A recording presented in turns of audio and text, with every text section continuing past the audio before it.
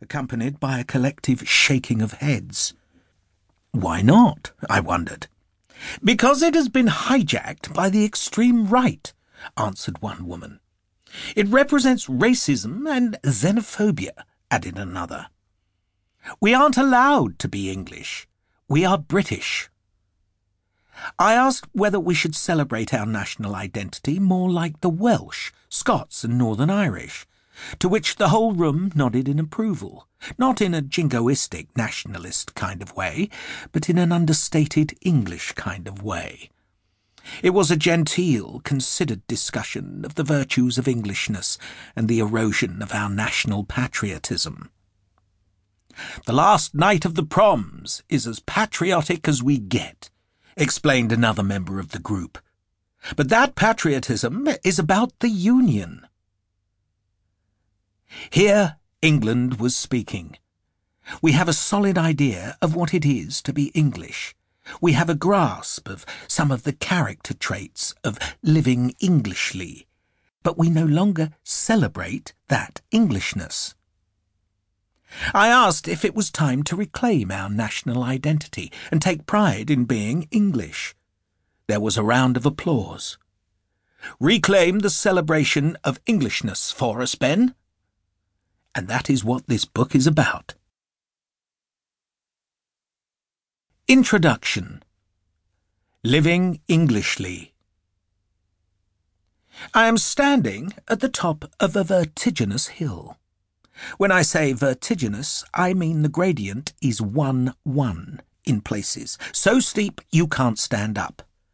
A damp mizzle has descended on the valley, coating the grass in a greasy layer of moisture that has in turn soaked into the soil, turning it into an oily runway of mud. It is the kind of mizzle that soaks you unknowingly. It has a stealthy ability to drench clothes, hair and skin before you have even noticed.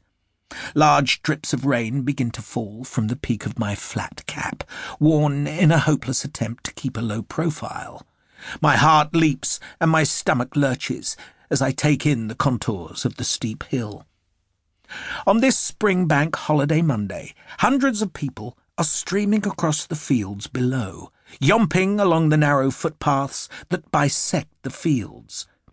Next to me, a German from Hamburg is busy fitting a mouthguard to his teeth, while a New Zealand rugby player is shoving shin pads down his long socks.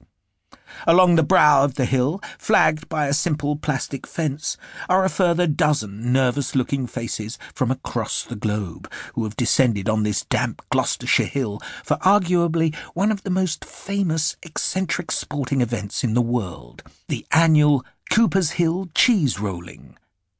To paraphrase one social commentator, it involves 20 young men chasing a cheese off a cliff and tumbling 200 yards to the bottom, where they are scraped up by paramedics and packed off to hospital. Which is about right. The steepness of the hill, combined with the undulations and the enthusiastic adrenaline of young men being cheered on by a crowd of thousands of spectators, leads to broken legs, arms, necks, ribs, and even backs, as a handful of brave souls chase a 9-pound double Gloucester cheese downhill at 70 miles per hour. Why they started doing it, nobody really knows, although there are theories. The most colourful is that it has pagan origins. The start of the new year, spring, was celebrated by rolling burning brushwood down hills to represent rebirth and to encourage a good harvest. To enhance this, the master of ceremonies also scattered buns, biscuits and sweets at the top of the hill. Cheese rolling is said to have developed from these rituals, although the earliest record of it dates back only to 1826. During rationing, during and after the Second World War, a wooden cheese was used, with a small triangle of actual cheese inserted into a notch in the wood. In 1993, 15 people were injured, 4 seriously, and in 2011 a crisis hit when the cheese rolling was cancelled after the local council decided to try to